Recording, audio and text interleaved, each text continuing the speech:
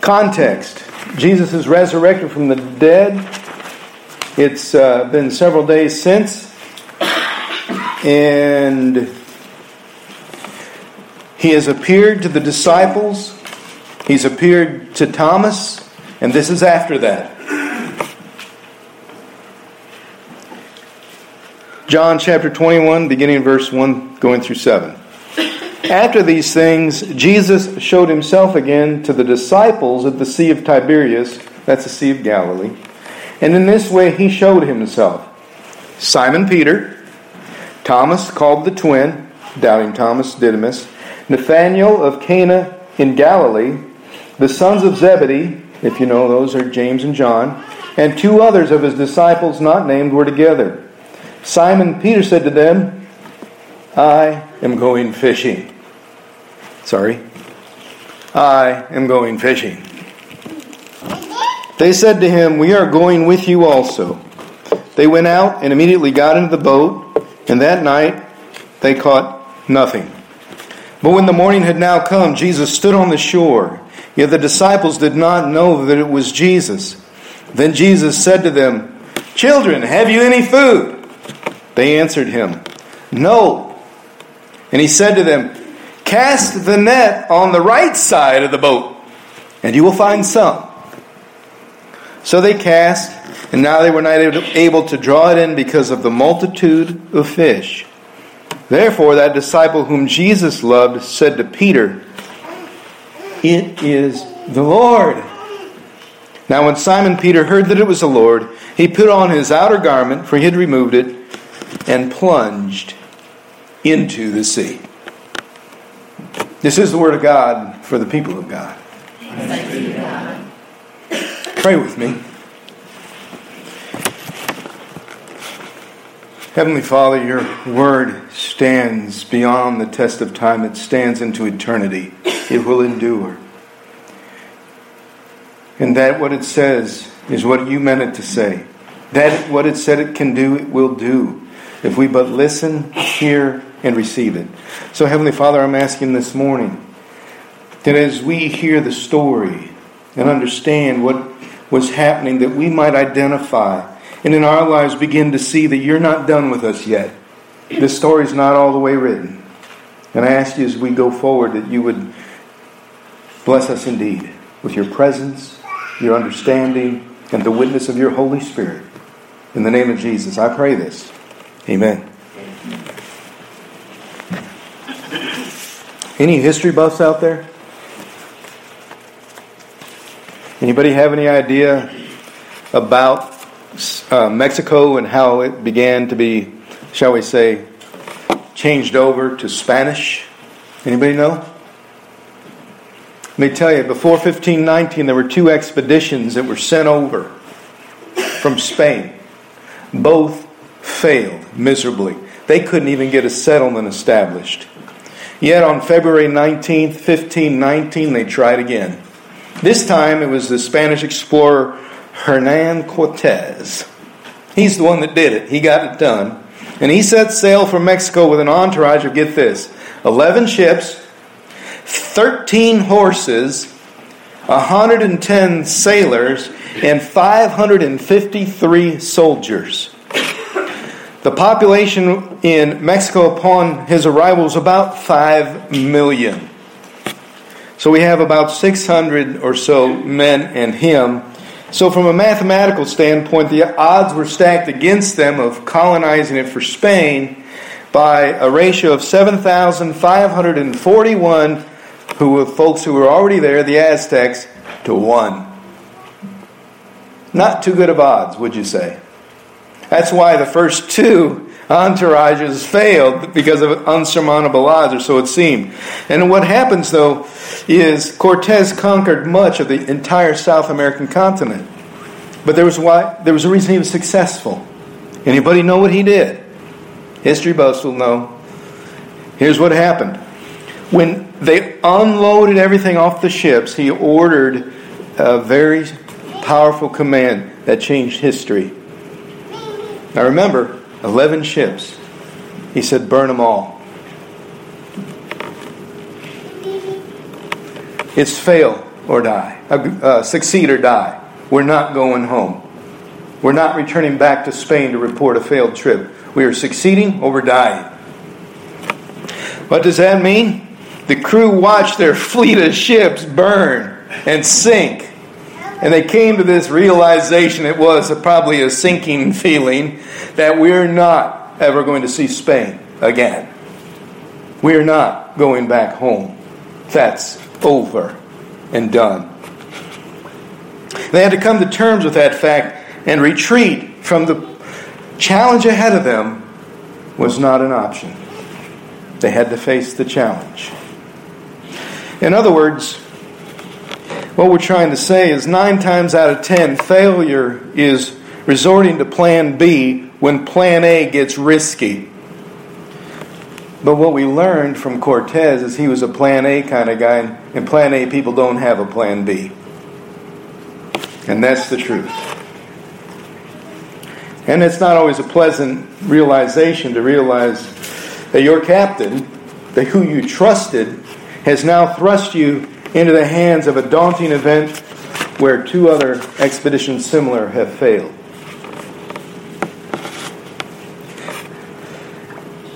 Time to face the music, shall we say. So, the first 2, shall we say, expeditions failed.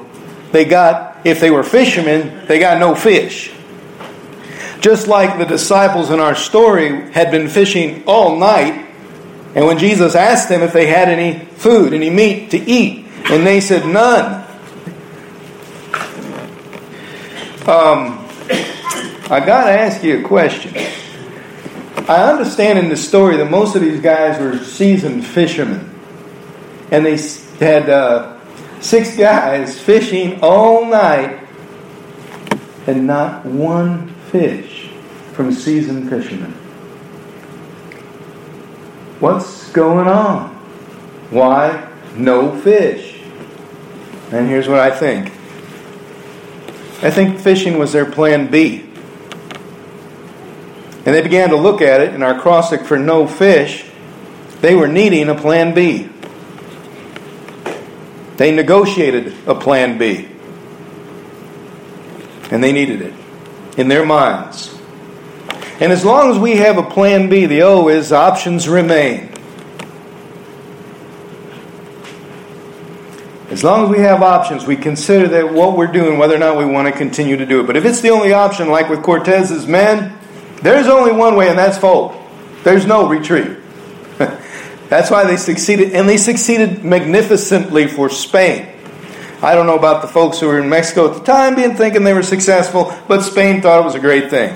Which is why Mexico speaks Espanol, because of Cortez. And Spain. Spanish, obviously. And the word for fish under no fish, the acrostic for fish is the same as the word for fish under go fish. But the words before the letters, or after the letters, are different. The F is faith dissolves. There comes a time in our life when we begin to see that things aren't working out. God said this is true, and if you believe, things will happen, and all of a sudden our plans, our dreams are starting to fall apart, and we're beginning to question whether what we believe is real. That faith begins to dissolve. Not only that, but inspiration, which is the I, begins to leave. We're inspired by God in the moment, but we're no longer in the peak and the high mountain with God. We're now in the valleys where that inspiration is waxed and waned, and we're trying to muster up, well, God did it before, maybe He can do it again, but things keep looking more bleak, and that inspiration that was our fuel is going away. I have to tell you that if we are here to go on inspiration and not on faith, belief, and the power of God, we are in trouble. Because inspiration will leave from time to time. And what happens is we begin to think, well, if this doesn't work, well, at least I can do this. And if this doesn't work, I can do this. We get into survival mode. All I'm going to do is just make it through this life, and since God's thing isn't working and I don't feel Him around me, I'm just going to go survive. You ever been in survival mode? I've been in survival mode a lot. Well, all I got to do is today, I'm going to find a place to sleep, something to eat, and I'll worry about tomorrow, and next week. But right now, I'm just trying to survive today. That's survival mode. But you know what happens? We lose hope. Hopelessness comes along. And that's what happens. Hopelessness ensues shortly after you're in survival mode because all you're doing is existing. There's no hope in that. There's just to manage one day to the next with no possibility, shall we say, of parole. I don't know if you all read that coffee thing. I can't remember what it's called, but they put it in different restaurants and has little jokes and stories in it. They had a really good one this week about Dennis the Menace. And Dennis the Menace, you remember him, he's this really ornery kid who always tortures his neighbor, Mr. Wilson. And one day he was torturing Mr. Wilson all day long, just extremely bad kid, just making his life miserable. And Mr. Wilson, he's wanting to pull his hair out, send the kid backpacking and all that. And at the end of the day, Dennis realizes what he's done. He gets down on his knees before God, and this is what he prays. God, I'm here to turn myself in. So hopeless. I've done all this stuff. I've survived. That's all I've done. I've done nothing but do what I want to do. There's no hope in that. There's no future. There's no promise to just survive. Yet, Jesus says, throw the net on the other side. Guys, you're throwing it on the left side of the boat. Don't you know there's a other side of the boat? Yeah, but, we always catch them on the left side of the boat. Well, just throw it on the right side. There's some fish over there. There may be fish over there, but we catch them on the left side. We like the left side fish. This is what we do. And Jesus says, throw it on the right side. There's some over there. I see them. Some, not only did he see some, he saw so many that the net couldn't hold them all. It was a catch bigger than any they could have caught in 2 days. The net is designed to hold 30 or 40 fish, and on one count, I think it was 159 fish they caught, and they were this big back then. They were nice sized fish in the Sea of Galilee. 159. We're talking about approximately 1,000 pounds of fish in a string net. Handmade string net, made out of the materials that were available. Hand woven. How strong do you think that net could have been? Man, it was full. They got fish. They decided to go fish the right way. And when they threw the net on the right side of the boat, they got rid of the left side of the boat, if you will, and they decided to go fish. And here's the difference. When you go fish, you get rid of plan B. That's the G. Get rid of your plan B. Don't ever even consider it. God's called you to something. Go that direction. Don't look at other options. It'll distract you. Just burn the ships. Second thing is obey the call. Even when the call doesn't look like it's going to happen. Now, hear me carefully. There are times in our lives and in our disciples' lives where they didn't understand that Jesus Christ is who He said He was, that He would back up the call that He put on their lives, and so they weren't sure that it was going to happen. But here's what happens. When you begin to walk in the plan and call of God for your life, regardless of the fear begins to dissolve. If you say to the fear, I don't care how big you are, how strong you are, I'm going through, that fear starts to dissipate. Courage is not the absence of fear, it's going through the fear. And when you do, you'll understand you're not alone. And isolation will leave, which is the I. Isolation begins to leave because God is walking through the fear with you. through because you're being obedient. And you begin to sense His presence come alongside you. And oftentimes, He'll bring people with you. And you'll stop isolating because of your fear. And running from what God wants. That's what got Jonah in the belly of the whale. He isolated from God's call on his life, and he pretty well went about as low as you can go. Don't know how far down into the water he was, but it was 3 days. And I'm sure it wasn't all on the surface. So he got pretty low, didn't he?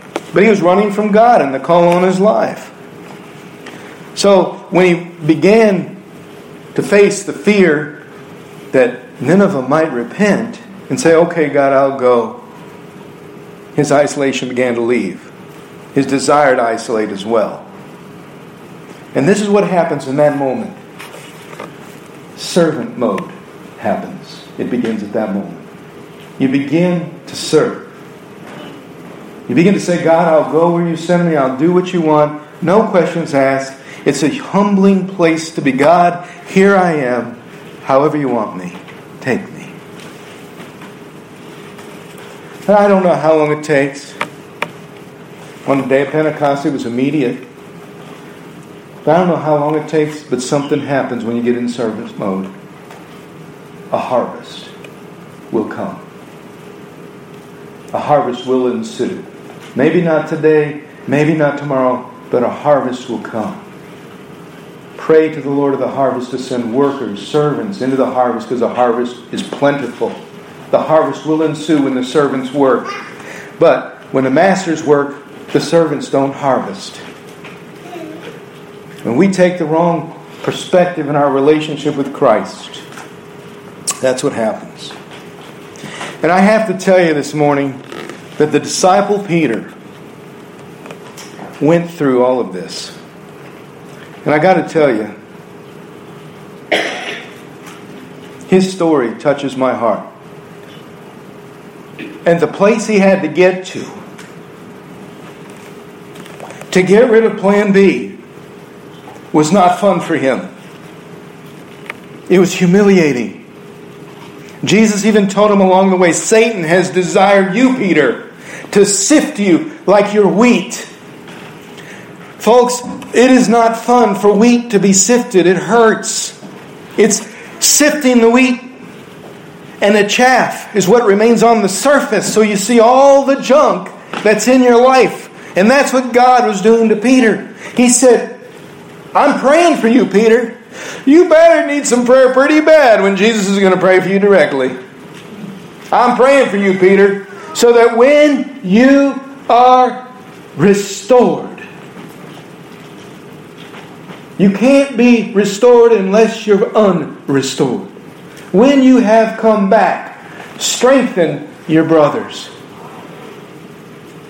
Do you understand? A person doesn't understand how to help someone if they have never been broken to realize what it's like to be restored. How can Jesus save you or me if we don't believe we are sinful? That we have a problem? That we need Him desperately because we can't get eternal life or the kingdom of God without Jesus Christ's blood, death, resurrection. Without that, we got nothing. But we think sometimes, well, all I got to do is just accept it and I'm good.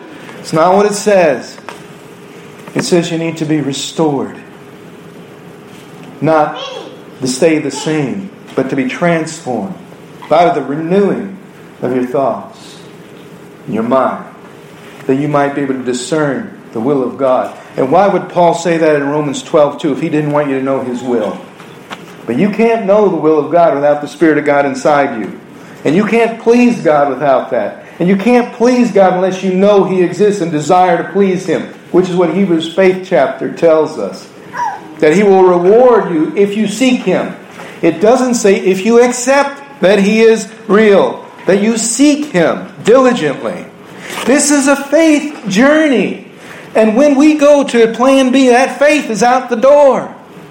It's all about right now. Listen to Peter's story.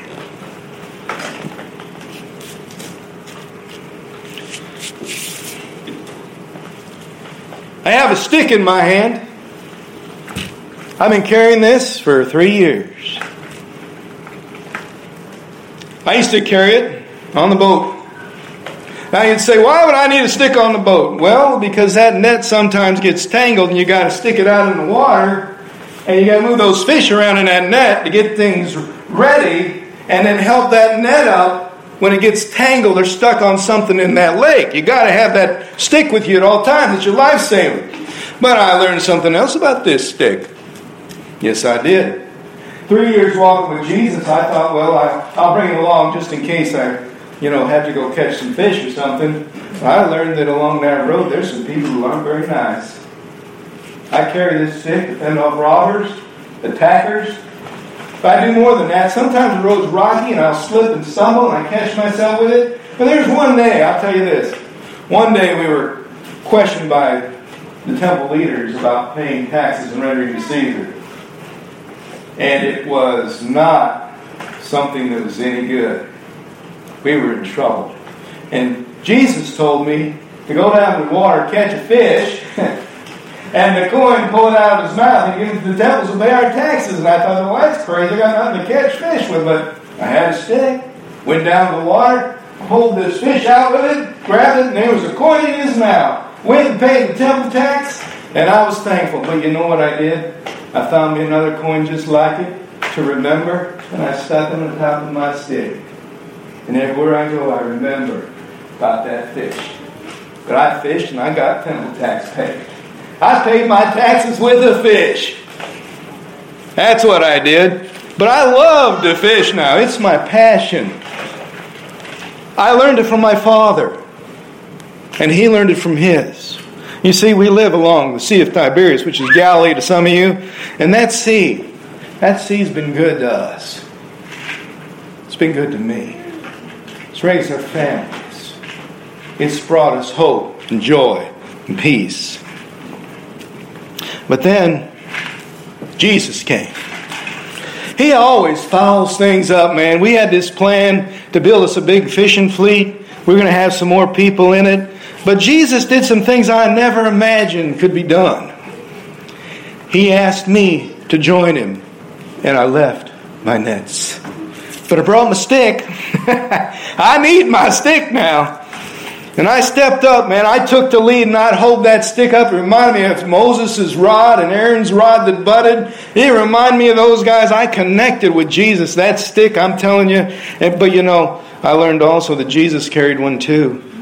He carried a rod and he carried a staff with him too. And those brought me great comfort because he was a good shepherd. I learned that about him. But I stepped up. I took the lead. I'd done it in the fishing. I did it with the disciples. And you'll see throughout Scripture all the places where I took some leadership roles. I did it. But let me tell you something. I was never the one he called, the one he loved. It was John. He loved John more than me. I know he did because he got his ear all the time and I couldn't get it. I know Jesus loved me. I know he did. But he loved John more. And I never could do enough to make him love me.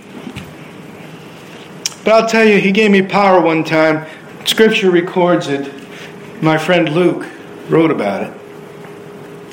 After this, the Lord appointed 72 others and sent them 2 by 2 ahead of him to every town and place where he was about to go. He told them, "The harvest is plentiful, but the workers are few.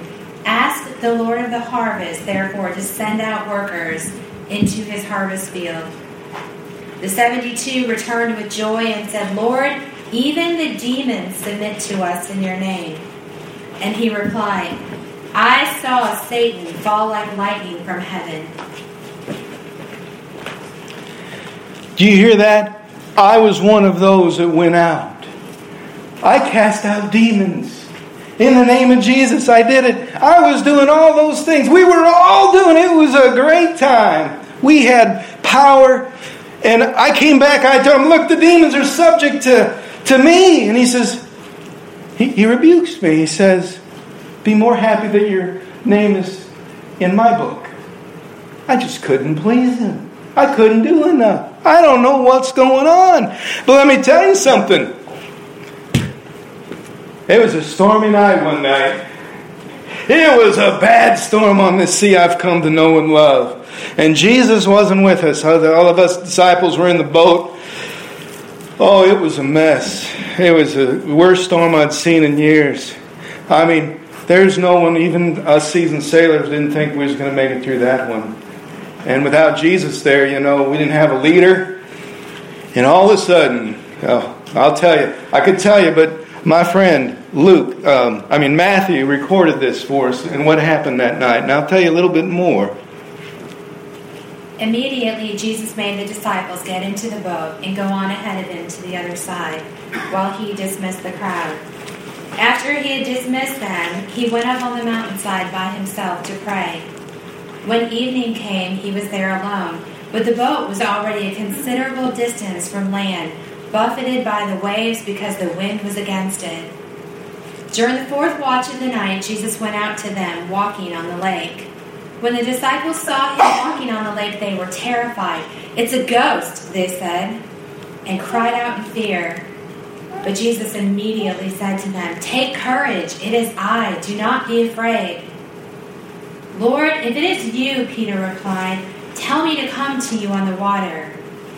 And Jesus said, "Come." Then Peter got down out of the boat, walked on the water, and came toward Jesus. But when he saw the wind, he was afraid, and beginning to sink, cried out, "Lord, save me!" Immediately Jesus reached out his hand and caught him. "O you of little faith," he said, "why did you doubt?" And when they climbed into the boat, the wind died down. They talk about Jesus all the time, walking on the water, but they never talk about me walking on the water. I'm telling you, I couldn't even do that right for Jesus. I couldn't make him love me. I tried. Everybody else was afraid and I was afraid, but I said, "Lord, if it's really you, call me out to you." And I'm the only one that went. Everybody else, even the one he loved, sat in the boat. Here I go, walking on the water, showing him how much I love him, that I want to be with him, and then I see the wind and I remember that I'm a fisherman. And these winds can kill a man. And these storms can take a life. And I start to sink and Jesus lifts me back up and he tells me, "I failed again." I still couldn't please him until I was the only one who got out of the boat. He told me, "Why did I doubt?" Well, why didn't he tell that to the other 11 sitting in the boat? What's wrong with me? Why didn't he ask me to tell them what it felt like to walk on the water? Why didn't he let me be the one to say, "Look what I did for him"? Instead, he used me as an example of what not to do. I wish one day people would see I got out of the boat. But there's a time, I'll tell you, Jesus was asking everybody who he was. He was getting laid on in his ministry. Some people were saying he was Elijah, John the Baptist, Elisha, all these different folks. And then he asked me. And my friend Matthew wrote down what Jesus told me. "But what about you?" Jesus asked. "Who do you say I am?" And Simon Peter answered, "You are the Christ, the Son of the living God." And Jesus replied, "Blessed are you, Simon, son of Jonah, for this was not revealed to you by man, but by my Father in heaven. And I tell you that you are Peter, and on this rock I will build my church, and the gates of Hades will not overcome it. I will give you the keys of the kingdom of heaven. Whatever you bind on earth will be bound in heaven, and whatever you loose on earth will be loosed in heaven." I was Simon Cephas, Simon Bar-Jonah, son of Jonah. He changed my name to the Rock. Solid. I can't tell you how good that felt for him to call me out and say, "You're the one I'm going to build my church on." Not John, not any of the others, me. He said, "You're the rock. And nothing will ever come against me. It won't prevail against me." I felt on top of the world. He finally recognized how hard I've been working for him. He knew that I was the rock that would be by his side no matter what. As a matter of fact, not long after that, he was talking about dying and things like that. And he sent me and John, his disciple, over to get to prepare the Paschal lamb and the feast for the Passover. It was the night that he would spend last with us. His last night. And he said, you guys go and prepare it. He wanted me. And John. But me. He trusted me to take the lead and get this meal prepared. The most important meal he would ever have. He asked me. He included me with John. I think he loved me. I think he loved me because he trusted me. Must have loved me. Wasn't sure yet. But I did it. We had a communion meal together. Our Last Supper. We prayed in the Mount of Olives. I had a sword at the time with my stick, and I pulled it off, and I even sliced off an ear of a soldier. And Jesus said, if you draw the sword, you're going to die by the sword. You don't need that sword. He rebuked me again. Can you believe that? Every time, he's always trying to show me. And sometimes I'd think, well, he's just trying to make me stronger. But at times it felt like he was embarrassing me and humiliating me and showing me I just didn't know anything. And I got to tell you that I wasn't real sure why he had said just before that I was going to deny him. I was fighting for him. I had even said I would do it, and now he's stopping me from protecting him. Why did he do that? Why did he stop me from protecting him in that garden when I said I would die for you? I was doing whatever I could to protect you. I was getting ready to stab that soldier, and he said, stop. But I just promised him I would. And he said I was going to deny him 3 times. Well, I hadn't yet. But I wasn't doing the right thing again. I couldn't understand it. And that night, after that, I was thinking about that, how he was still loving John more than me. And I still couldn't get his approval. And I was thinking about that. And they pulled him away with the guards. And this is what happened next. And my friend Luke wrote it down for all to see. Seizing him, they led him away and took him into the house of the high priest. And Peter followed at a distance.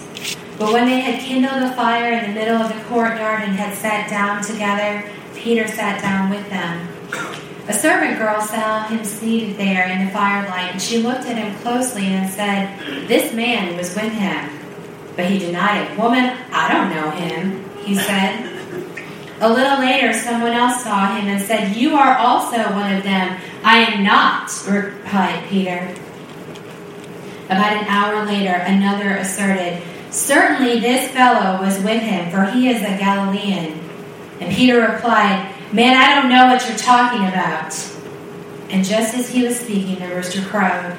The Lord turned and looked straight at Peter. Then Peter remembered the word of the Lord that had been spoken to him.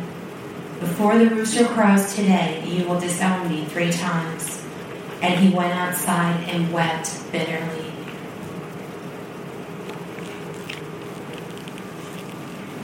Thought I had my chance. I was following close, maybe looking for my moment to get him away from those guards. Doing whatever I could. But I denied him. I didn't think about it. It wasn't really a big deal. Then I did it 2 more times, and as soon as that rooster crowed, I remembered. I remembered what he said. But what he did at that moment was he looked at me. And I could tell I failed. I was hoping, beyond hope, that I could have done something differently. And my other disciple, Judas, had done something similar. He had denied him also, but he betrayed him. And I learned later that Judas, when he realized what he had done, he threw all the money back, blood money back, and he took his life. And I felt like doing that myself. And I ran out and I went into the woods and I cried. I had failed. My last chance to show him how much I loved him, and I failed. I messed up again. I'm trying to take the lead, and all I can do is mess up. I'm trying to do what he wants me to do, and I can't figure it out. He certainly doesn't want me now. not when he saw me deny him. He saw me do it. He died. I didn't get a chance to tell him I was sorry. I didn't go to the cross. I wasn't there. But they said 3 days later that he rose from the dead, and they came and told us, some women, and I went to the tomb. I was running, but John ran ahead of me. He's faster. And maybe he loved him more. I was just trying to get there.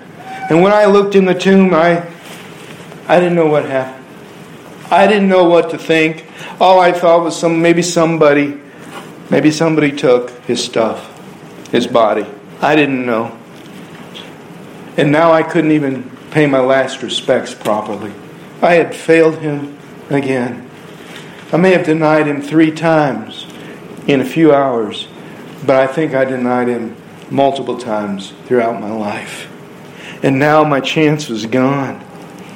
Not only that, but I think he disowned me because our buddy Mark heard what happened at the tomb later. When the Sabbath was over, Mary Magdalene, Mary the mother of James, and Salome brought spices so that they might go to anoint Jesus' body.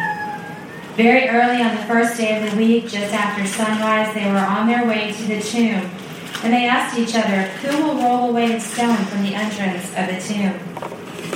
But when they looked up, they saw that the stone, which was very large, had been rolled away. And as they entered the tomb, they saw a young man dressed in a white robe sitting on the right side, and they were alarmed.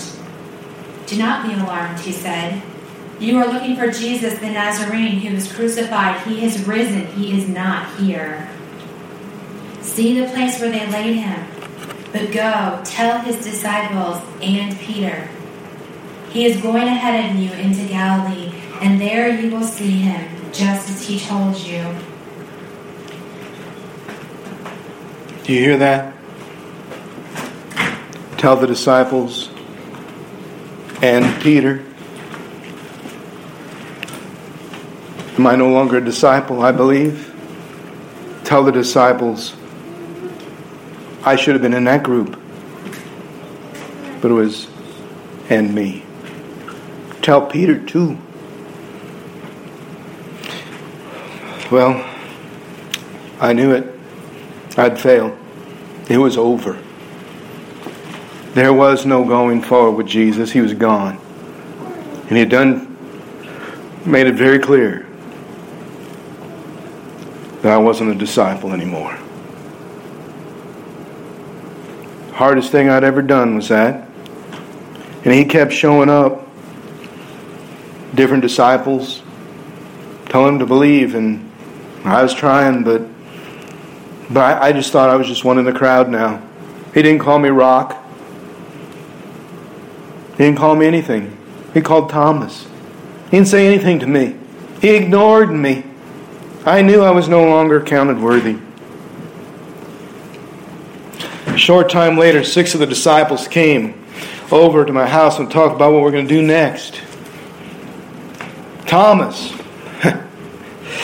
he's got great faith now, and I had none. Asked me what I was going to do now.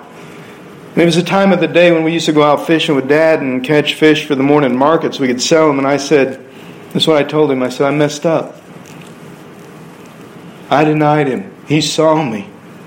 He even separated me from the disciples through the angel at the tomb. He was our leader. What am I going to do? He's gone.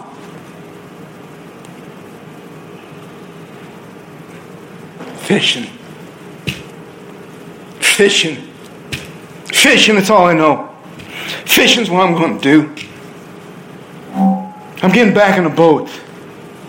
He may not be in the boat, but I'm going back in the boat because I'm not worthy to be on the water. I don't deserve him. He called me Rock, but he was right. Rocks sink. I can't walk on water. I'm a rock. So he called me Rock. It wasn't because I was strong. It's because I sink in the water. I understand now. I thought I was something. Tried to make him love me. All those good things.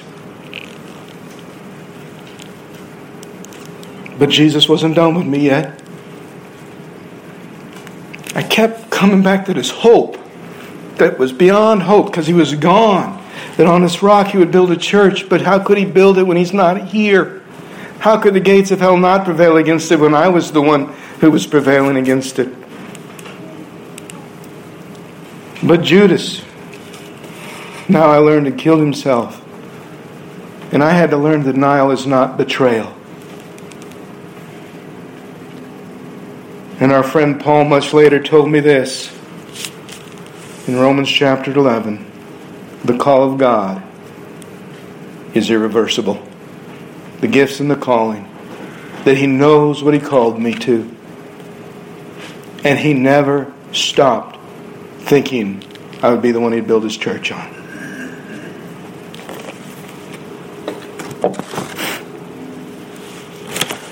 When Jesus restored Peter, He asked him to burn the ships. This text that we read this morning out of John chapter 21 is just before He restores Peter.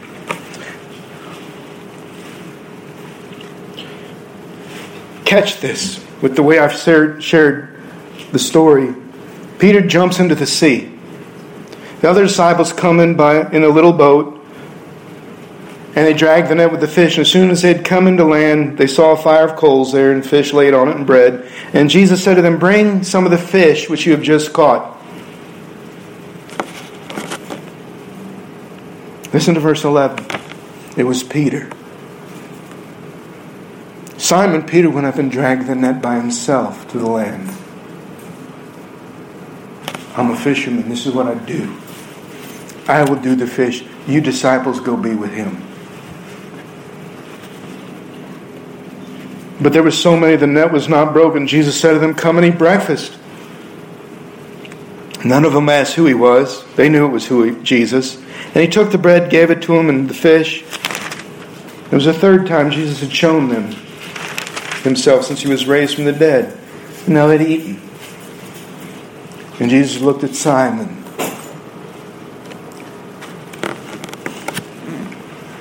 Simon. Not Peter. Simon. Simon, you're the son of Jonah. Do you love me more than these guys? I think He was asking him, do you understand? It's not about whether I love them more than you. It's about you loving me more than them. Do you love me more than these guys? Do you love me more than what they think of you? Or what you think of them and their opinions for your life? If you do, and Peter says, you know that I love you. And Jesus says, feed my lambs. He says, second time, do you love me? He says, yes, Lord, you know that I love you. He says, tend my sheep. He said to him a third time, Simon, do you love me? And then the verse says Peter was grieved because he knew Jesus was asking him to check his heart. And he said, Lord, you know all things. You know that I love you. You know I do. I love you the best I can. And Jesus said to him, feed my sheep. I think He could have said it this way. Stop fishing. I didn't call you to be a fisherman. I called you to be a fisher of men. I told you to go do it and you went back to the boat. If you're a leader, lead. Don't go backward when you lead. Go forward. I told you to wait in Jerusalem and you went fishing instead. I'm telling you, go back to Jerusalem and wait till the promise comes. Burn your fishing debts. Don't go backward.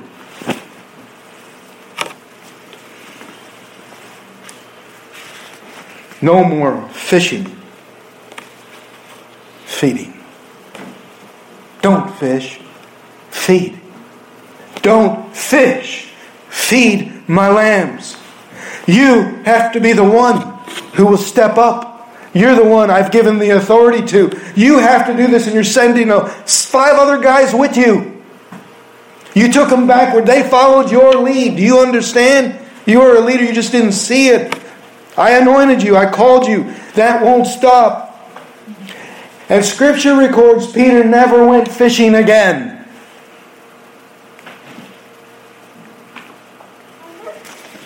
And later, Peter wrote this. And this is the most powerful chapter and verse, I think. He says, you, and I think he's talking about the experience that he had to learn, are a chosen generation. Don't forget these things he's saying. A royal priesthood. These are from Peter's hand. A holy nation. You're His own special people. He had to learn it, didn't he? That you may proclaim the praises of Him who called you out of the darkness into His marvelous light. Out of the darkness, out of the old, out of the past, into the future. Who once were not anybody, no people, but now are the people of God. Who had not obtained mercy, but now have gotten mercy from God. You have a place and a purpose.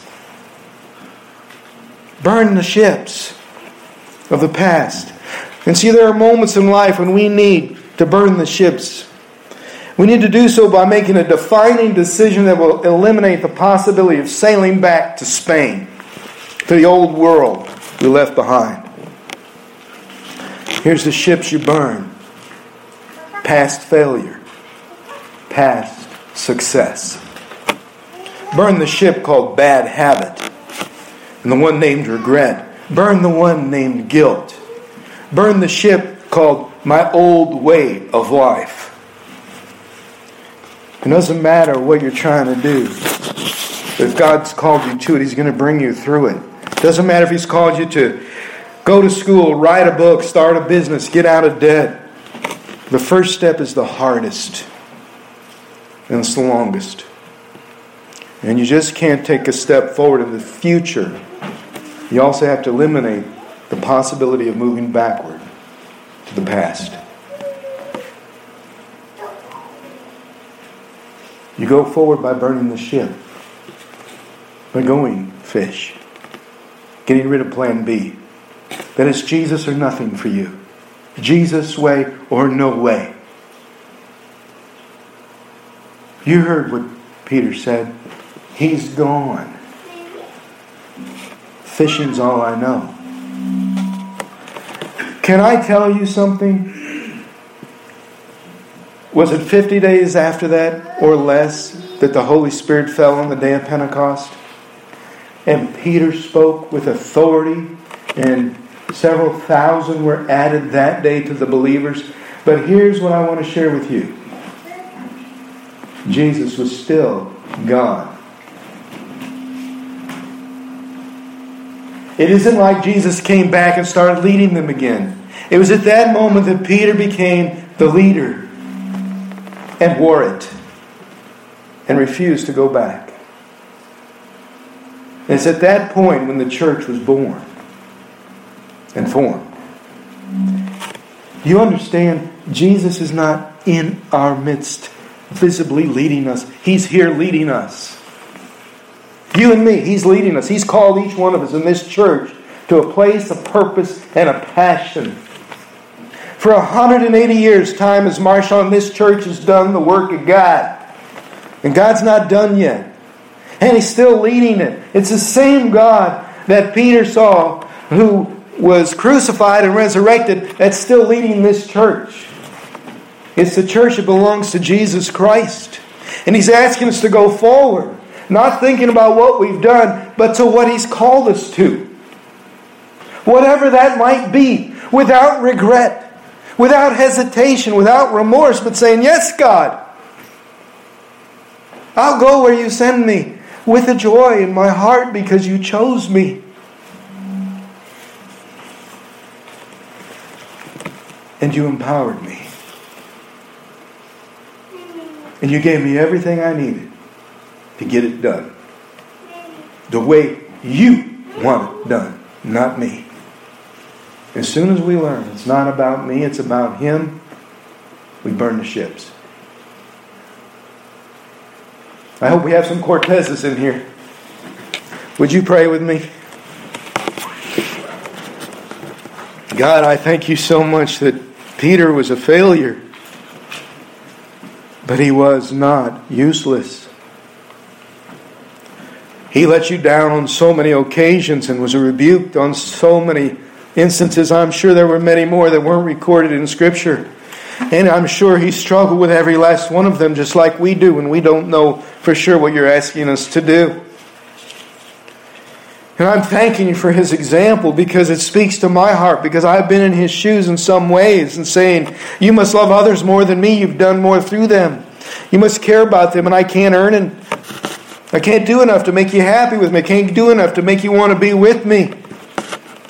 And you keep telling me over and over again, I'm always with you. I love you. I'll never forget you or forsake you. You are my favorite. Which He says to each one of us. We are God's favorite. God, may we end up no longer in competition with your kingdom, but rather building,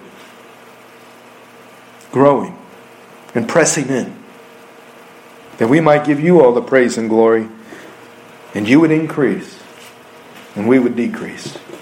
This, for the name of Jesus. Amen.